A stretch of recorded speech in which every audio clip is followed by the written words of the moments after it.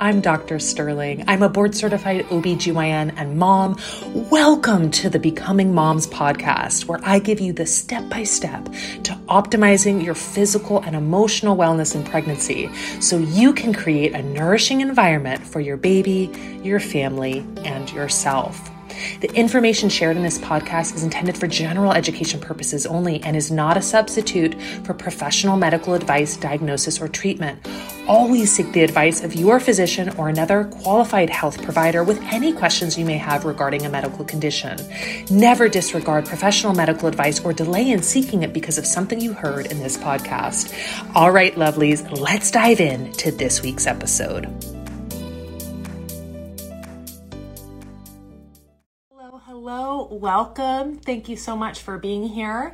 In this live, I am going to be telling my birth story, my last birth story, and I will certainly give some context. I'll talk a little bit about my prior two births just so you can understand what this birth meant to me and the really, really important lesson that I learned from this birth.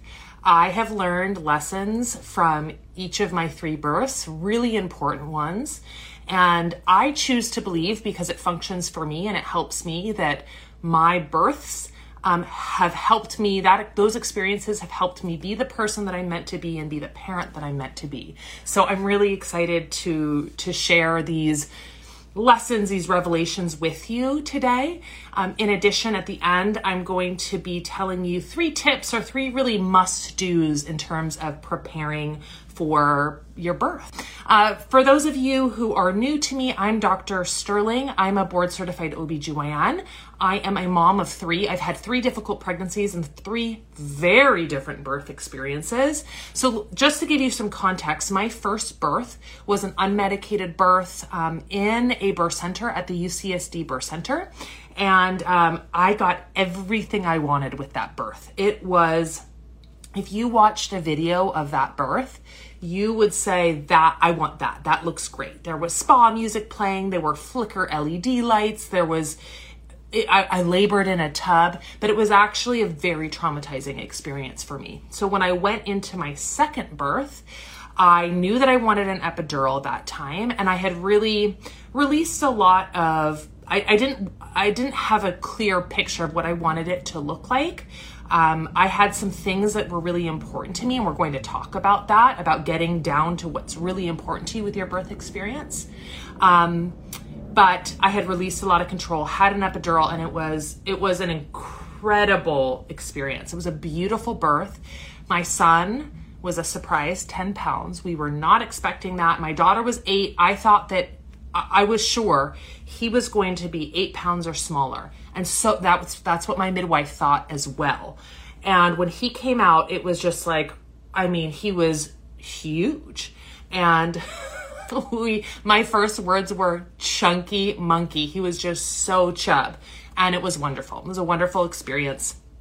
So yeah, that was my second birth experience. So going into this third birth, I now knew that I had the capacity to give birth to a 10-pound baby. And that was both reassuring because, okay, I can handle a 10-pound baby, and also a little terrifying because as I got into, my third trimester, I realized, oh my goodness, this baby feels really big. And I had never felt that with Oliver. Even though he had turned out to be 10 pounds, I had never felt big. I had felt very manageable. I didn't have a ton of pelvic or back pain, had some, but with this baby, I was pretty miserable in my third trimester, I'm not gonna lie. It was a really, really hard pregnancy. So that had me thinking, it was a little bit of a mind trip, right? Because it's like, okay, this baby feels really big to me. And I know the data. I know the data that says that moms who've given birth multiple times, people who've given birth multiple times, are actually slightly more accurate than ultrasound and a doctor or midwife estimating the fetal weight with their hands. So I'm thinking, if I feel that this baby is bigger, I'm probably right based on the data, but am I just tripping myself out because I know that I have the potential to make a big baby? Is that what's going on here? So anyway, I decided to trust that I felt that what I was feeling was real and that this was a bigger baby. And so that was part of the reason why I decided to have an induction of labor at 39 weeks. Now, I'm not going to lie, I'm a Kaiser patient. They have a lot of protocols, and I was advanced maternal age, and I was expecting to have a bigger baby, and those aren't really hard and fast indications for an induction of labor at 39 weeks. We'll talk a little bit more about the big baby issue. Advanced maternal age, some places offer it to everyone and encourage everyone to have an induction of labor at 39 weeks. I'll say more often than not, it's something that may be discussed, but it's not really emphasized. It's an option. But at Kaiser, they didn't want to induce me at 39 weeks. I really had to advocate. And even as an OBGYN, I had to advocate for myself. And I had to say, listen, I am telling you, this is a big kid. And it's interesting, when I shared on here that I was planning on an induction because my baby was on the bigger side and because I was over 35, I did get a message from a childbirth educator saying that I was more or less saying that I was being irresponsible by talking about the fact that I wanted to have an induction for a big baby. And the reason why she disagreed with me sharing that is because the data doesn't necessarily support that inducing at 39 weeks is going to reduce the risk of complications from big babies. So she was actually right about the data. However, she was missing whether either she didn't know this piece of information or she didn't understand the context. She was missing the critical piece of information that I knew I can give birth to a 10-pound baby.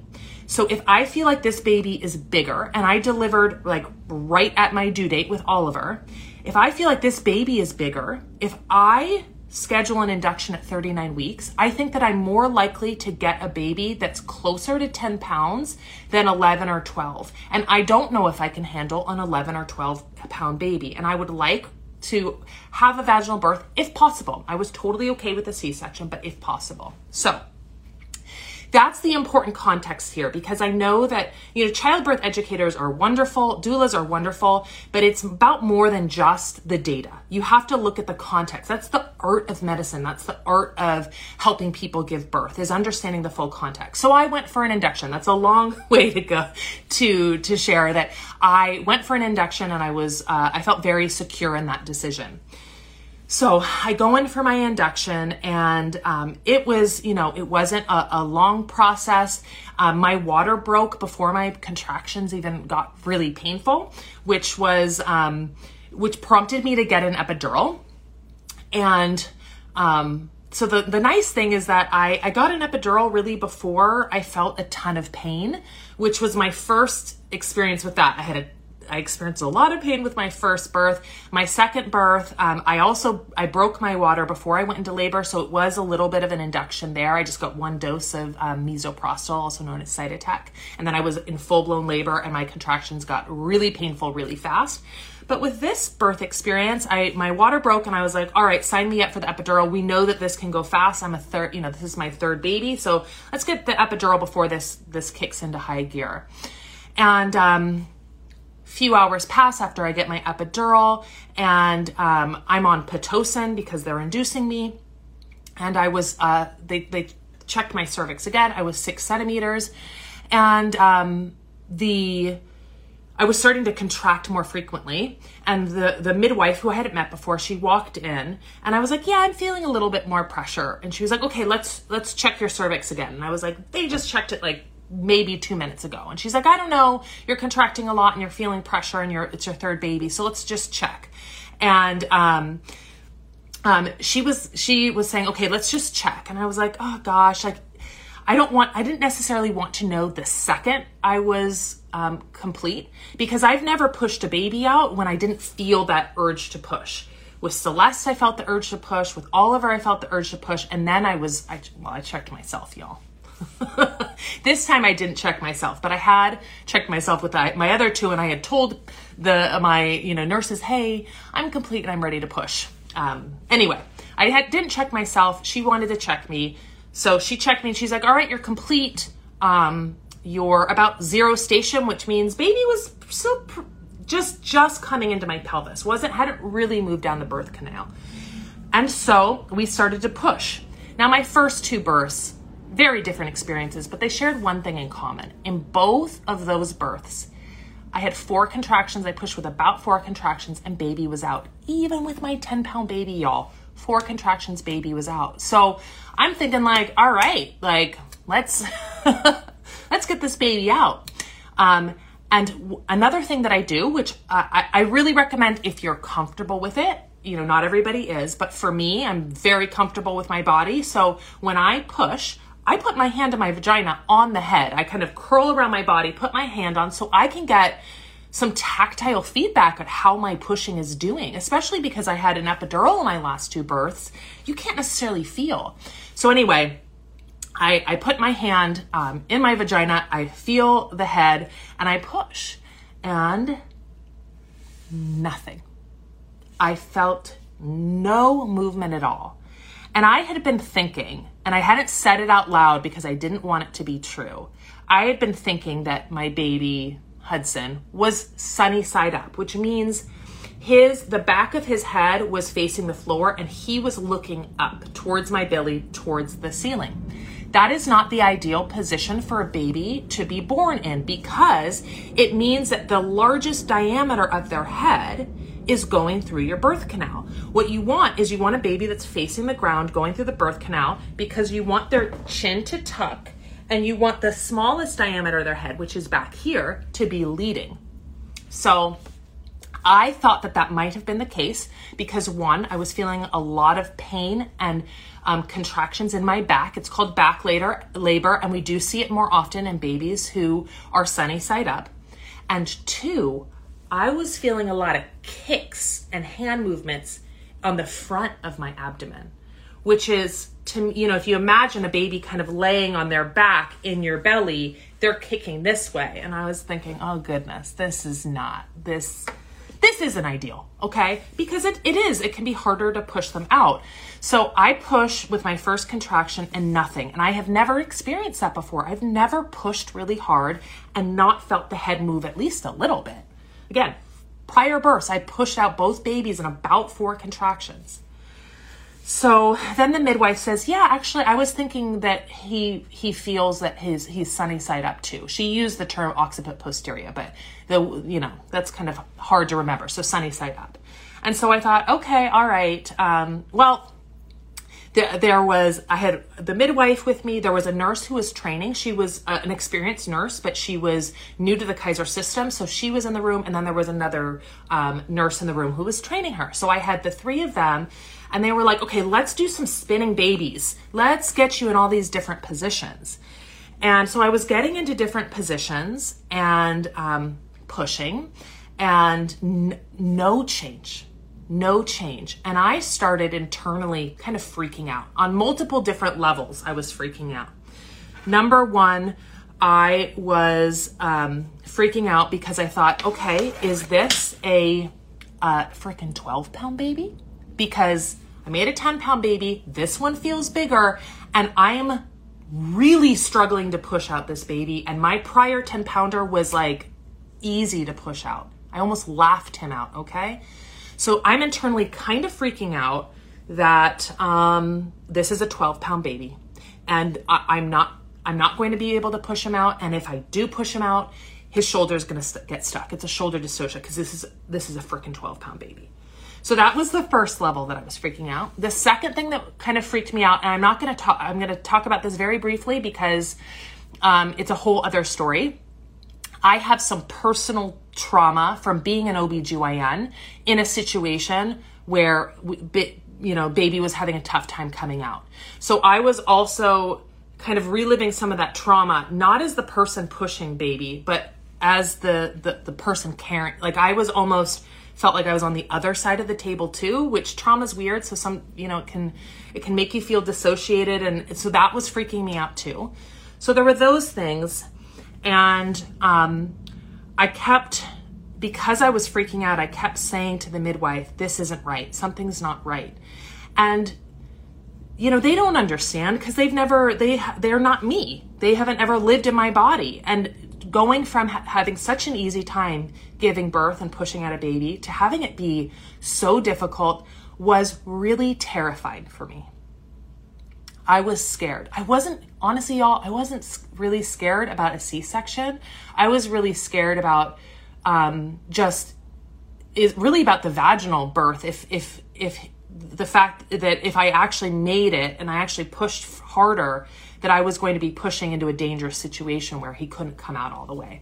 So yeah, I was really terrified, and they, everybody was being very encouraging, but that wasn't helpful to me, because I wanted someone to see why I was freaking out, but I also couldn't really articulate it to them.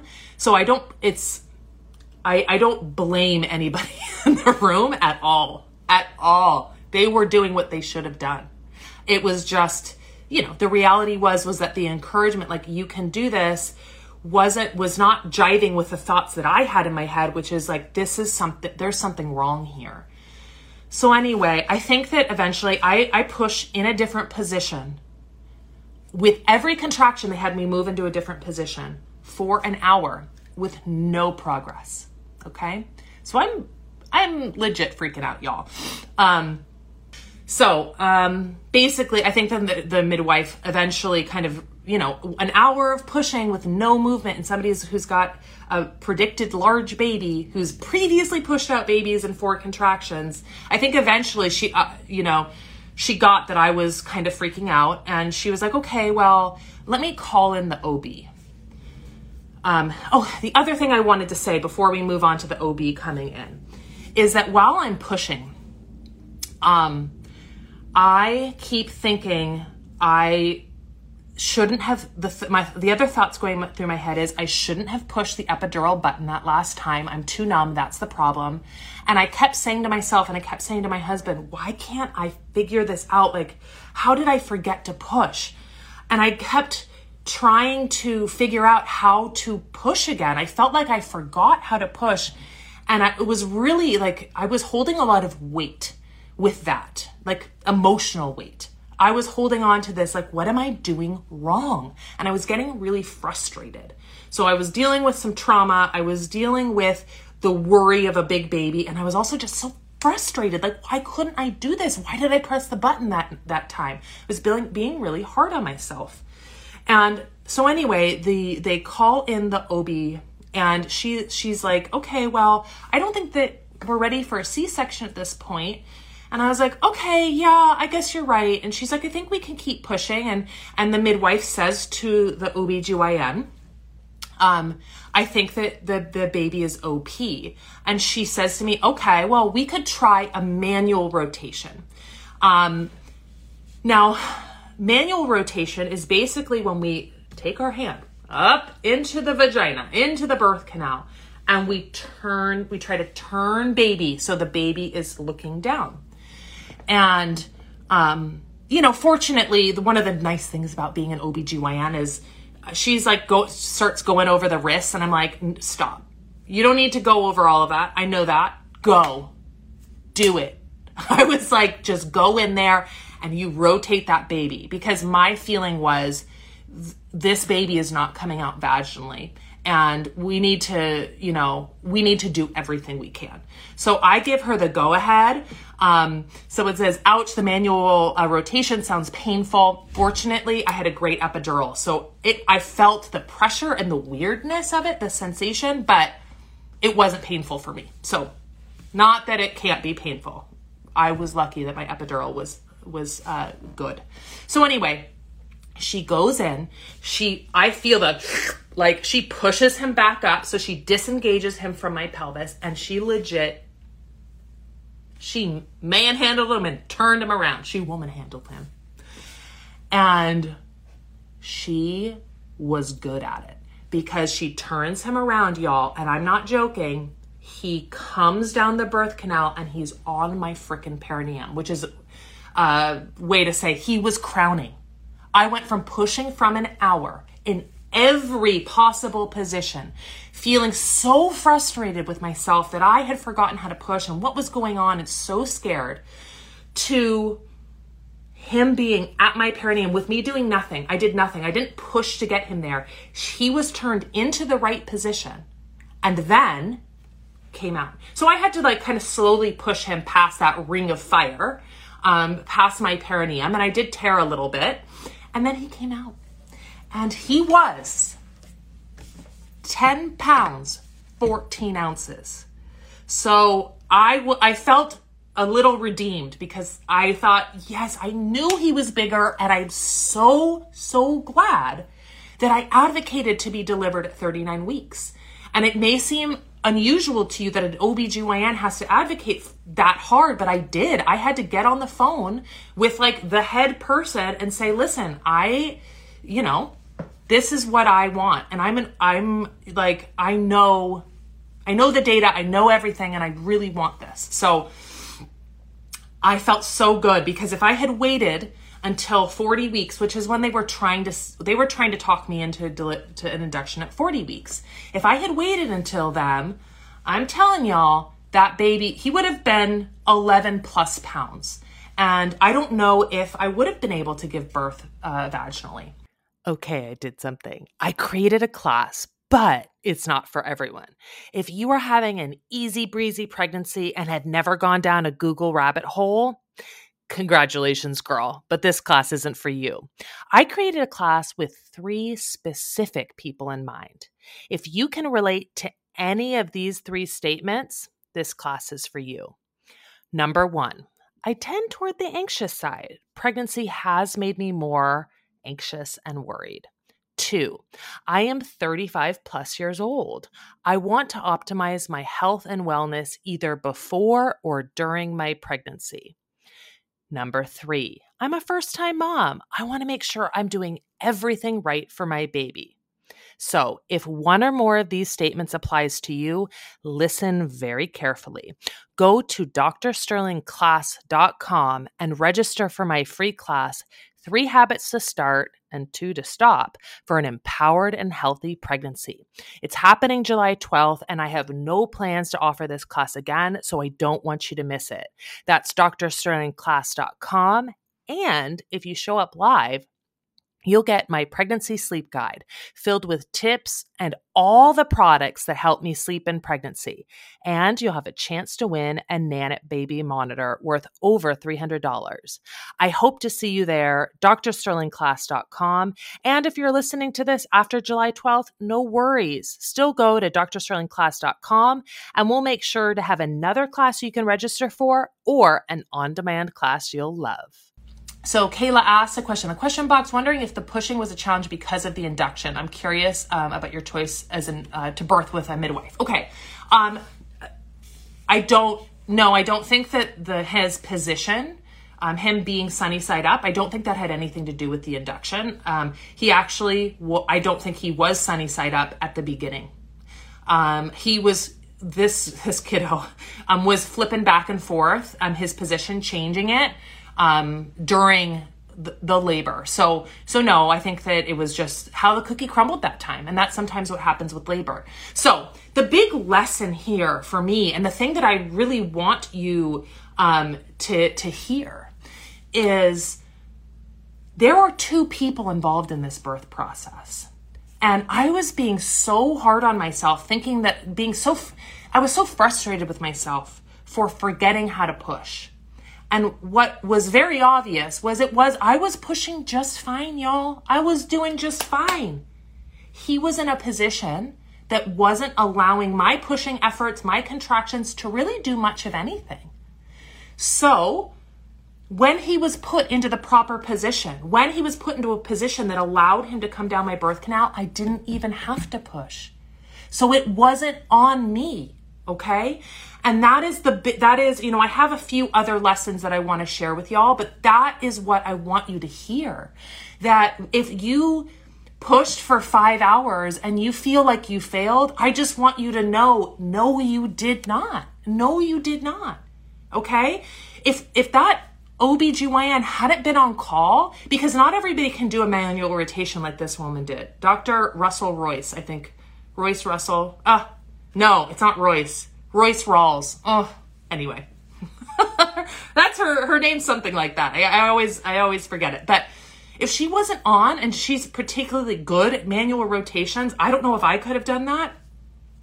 I probably wouldn't have been able to give birth vaginally. And I would have probably thought, gosh, obviously big baby, and that's a factor, but also maybe my epidural was too heavy and I forgot how to push. And because I had the experience of him being rotated and then giving birth so easily, I knew that it wasn't really me. Okay, so let's talk about some of the big kind of takeaways, the things that I really want you, the musts for preparing for birth. Okay, number one is what we've already talked about. Understand that you are not the only person in this birth process. You have at least one other person, if not more than that, and their cooperation with you is necessary. And I knew that intellectually before. I had that knowledge, but now I have that knowing. Now I know it from experience and in my bones that this is a collaborative effort between you and your baby. And sometimes I use the term cooperate. I obviously don't think they're consciously deciding to do so or not to do so, but they have to cooperate to some degree too. So that's number one. Number two is, and this is something that's been important in all of my births, is please, going into your birth, understand what it is that you really want. What is, oftentimes we have these birth preferences, which I'm not against having birth preferences or a birth plan. But what I think is more important than things on a list is understanding the why beneath them. Okay. Understanding, okay, let's say you want to give birth, you want a VBAC. Okay. Let's say that that's what you want. You've had a prior C-section and this time you want a VBAC. And when and I've done this, I actually just did this with a member of Sterling Parents. What I wanted to get from her is I wanted to understand her why. Why do you want a VBAC? And so when we had a conversation about this, that her desire for a VBAC, and what it came down to was I felt so out of control with my emergency C-section, and I don't want that to happen again. And so I said, that is great. I think that I think you trying for a VBAC is still, I don't want to change that, but I want you to hold on to your desire for some control over your body, your desire to be present in the experience. And let's center that as the most important outcome for your birth. And let's let the mode of birth be important, but secondary. Let's elevate the reason, the why behind your desires. Okay. So having that conversation, understanding the why and understanding the data and all of that, I know that can be complex because you want to make an evidence-based decision for your birth, and you want to make a decision, you want to make a decision that's in alignment with what you want and with the realities. And that's not always easy to do. So I just encourage you to have that kind of collaborative conversation with your provider or with someone. Like if you're a member of Sterling Parents, you have that conversation with me and we can talk through what it is you want and just kind of frame you going into your birth in a way that even if the outcomes aren't necessarily what you want, we can still meet those deep desires, those deep wants. We can still try to meet those. It's not always perfect to do it, to have everything, but we can try to meet those. Okay. So that is the second thing that I want you to have as you prepare for your birth. Number one is to know that you are not the only one in this birth process. And so you have to take some of the weight off of yourself a little bit. Number two is to understand what you really want. And number three, and this is really important, is to get some education about birth. And this is even if you're planning on an epidural, especially if this is your first time, or if you have had a negative experience in the past, let's get some education about birth. And one of the most important things about childbirth education, and this is something that, I see missing in a lot of childbirth education, is education about what it looks like when complications occur. What happens when baby's heart rate drops? What does it look like what is an emergency C-section? What does that look like? What does that feel like? What can you expect? I will tell you, I have a class inside this sterlingparents.com membership about emergencies, about what happens when you're whisked away. And we have meditations that help people visualize what that experience would look like. And I have had so many members come back to me after giving birth and say, my birth was not what I wanted. It was difficult. I had an emergency C-section, but that class on the emergencies and having visualized what an emergency C-section might look like offered me so much peace and reassurance in that moment, because when they were in that scary moment, they said, I've been here. I know this. I'm okay. And that I just when I get those messages, that's when that's the best thing ever, to know that even in the worst case scenario, if you are prepared for what it might look like, that I can bring you some peace in that worst case scenario.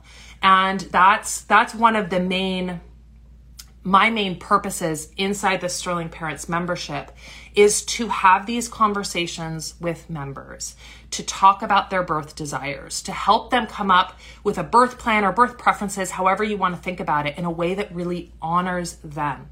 And if they've had a negative birth experience before, okay, let's talk about how we can make it different this next time.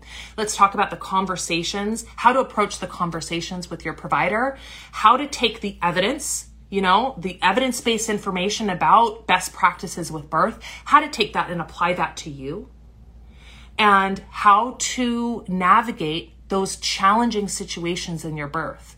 That is, one of the things that drove me crazy when I was an OB provider is that I was seeing patients in the office, but we didn't do any of our own childbirth education. We just didn't have time to. The visits were 10 minutes. Maybe you could have one visit that kind of focused more on birth, but childbirth education needs to take place over hours, okay? It's not something that you can do in 10 minutes. And it felt like to me personally, it felt like an abdication of my responsibility to that person sitting across from me, because I know it's really scary. It's really important. And so I wanted to provide that to people, but I couldn't. We outsource our childbirth education, which is fine. Thank goodness for childbirth educators. Thank goodness for doulas and people who do that. But I also felt like I have a unique perspective to share with patients, because I know so much about birth, both personally and professionally. I've dealt with the beautiful, physiologic, lovely births, because I trained with midwives in my training. And I've also dealt with, obviously, the worst case scenarios where people end up in the intensive care unit. I've seen the full spectrum, and I feel like I had something really important to offer my patients, but I wasn't able to do so because of our time limits. And that's one of the many reasons why I am here with you, why I got out of practicing inside of the healthcare system and I went online onto Instagram and created a membership for pregnancy, because I want to take my knowledge, both personal and professional, and bring that to you so that you can benefit from all of that expertise and all of that knowledge. And more importantly, that we can have a conversation about your birth. I want to have a conversation with you about your birth and help you prepare. Not just watch a video, but I want to have a conversation with you about it. And that's one of the beautiful things about Sterling Parents is, yes, there's the evidence-based knowledge. Yes, there are videos to prepare you for childbirth, but there's so much access to me, both face-to-face over our Zooms, the direct messages. Carol Ann was on earlier. I don't know if she's still on, but she sent me a message after her birth and we had a conversation, and I shared my birth story with her so that, she could have, she could have some context, some understanding. I don't want to share too much about her experience, obviously, because that's her private information. But yeah, that's just to say, I think that it's important. I think that it's important to have education, but also to be able to have these conversations about your birth and plan for it. And that's one of my favorite things to do with our members, is to chat about how we can ensure that you have the best birth experience possible. And if you've had a negative birth experience before, let's make this a healing birth experience. I know the power of a healing birth experience because I had one. My second birth was my healing birth experience, and it has forever changed me. It was one of the most beautiful moments of my life. So I would love to talk to you about your birth. I would love to help you prepare for your birth, take all of my lessons and share them with you. If you would like to become a member of Sterling Parents, you just go to sterlingparents.com and you can sign up anytime. If you have any questions about Sterling Parents, feel free to send me a direct message. And you just go to sterlingparents.com. You can learn more about it there. And I'm going to scroll through and answer some questions. The first question that I remember was, why did I go with midwives? So first and foremost, I've had midwives with all of mine. I am a Kaiser patient. So with my second two, I'm pretty low risk. And so I was kind of automatically assigned to midwives just because I was low risk, and I have no problem with it. So I went with it. My first pregnancy, I chose to go to midwives. What was really important to me was to have midwives for my prenatal care. And just because I am an OBGYN and I have the knowledge base of an OBGYN, but midwives have different experiences. They have a different knowledge base. And so I wanted that collaborative relationship with a midwife. And so that's why I went to midwives. And also I trained with midwives. I feel really comfortable with them, and I love midwives. So there's, a number of reasons. It's not that I think that midwives are inherently always better than OBGYNs. I know people always ask me that, but it's not that I'm against OBGYNs. I'm not. I'm an OBGYN. All my friends are OBGYNs. So, okay, let's see. I'm going to look for some more questions. At the end, can you tell us what should have happened instead of pushing, then trying to turn him? Nothing should have happened. That was the way the cookie crumbled. There was nothing else.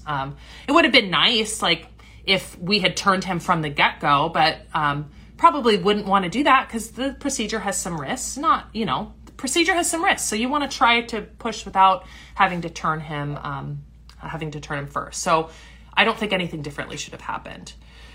What are the risks of manual rotations? Okay, so the risk of manual rotation is 1, failure. 2, actually, hurting baby, okay? Because you're trying to rotate them. That's the main risk. The other risk is, you could potentially cause a placental abruption. I've never seen that happen. That would be really unusual. Baby could have a fetal heart rate deceleration during or after the manual rotation, and their heart rate could go down. Maybe just the position they were in was allowing really great blood flow, really great oxygen delivery, and then you try to change their position and you mess with that, and then you could potentially need an emergency C-section. Those are the main ones. Not a huge, yeah. Regina said, I said this in postpartum support last night. Love you too, Gina. Gina's also another member of Sterling Parents. Just had an OP baby and pushed for 10 minutes, but he was small, 6 pounds, 2 ounces. Wonder if that made a difference. For sure, definitely. Smaller babies tend to be easier to push out. Is there a reason why some women get induced and they don't dilate? The contractions aren't strong enough. The pelvis and baby, their size is not measuring up, or the position of baby isn't measuring up. Those are the contractions, the pelvis, and the passenger, which is baby. Those are the three main reasons. All right, y'all. Well, I would love to talk to you further about your birth, to help support you in your pregnancy. Pregnancy can be really difficult, and even if it's not difficult, it's overwhelming, and there's a lot of choices to make. And sometimes it can feel like there's a lot of pressure all on you to make the choices on your own. And that's why I love Sterling Parents. That's why Sterling Parents is so crucial, because sometimes you just need someone to talk to. You need the evidence-based information we provide. You need the education we provide. But talking to me, and also the members of our community, which I haven't even touched on, but such a supportive community of people who, we're in office hours and somebody has a question about gestational diabetes and is feeling really upset about what's going on with their gestational diabetes. And there's another member there who says, girl, I went through the same thing, and offers reassurance. So it's not just me, it's the whole community, So I would love to help support you, head over to sterlingparents.com and learn more about our incredible community and our membership. And yeah, thanks so much for listening to my birth story. I hope you learned something, and I will see you next week.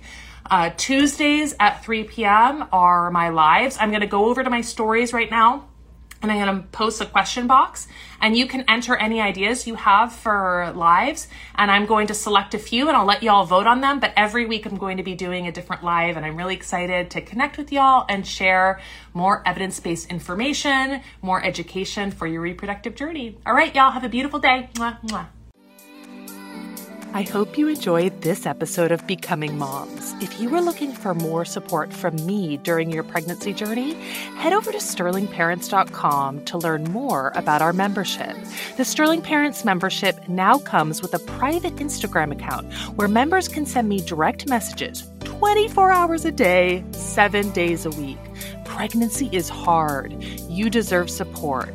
Head over to sterlingparents.com to get the best support available for your pregnancy.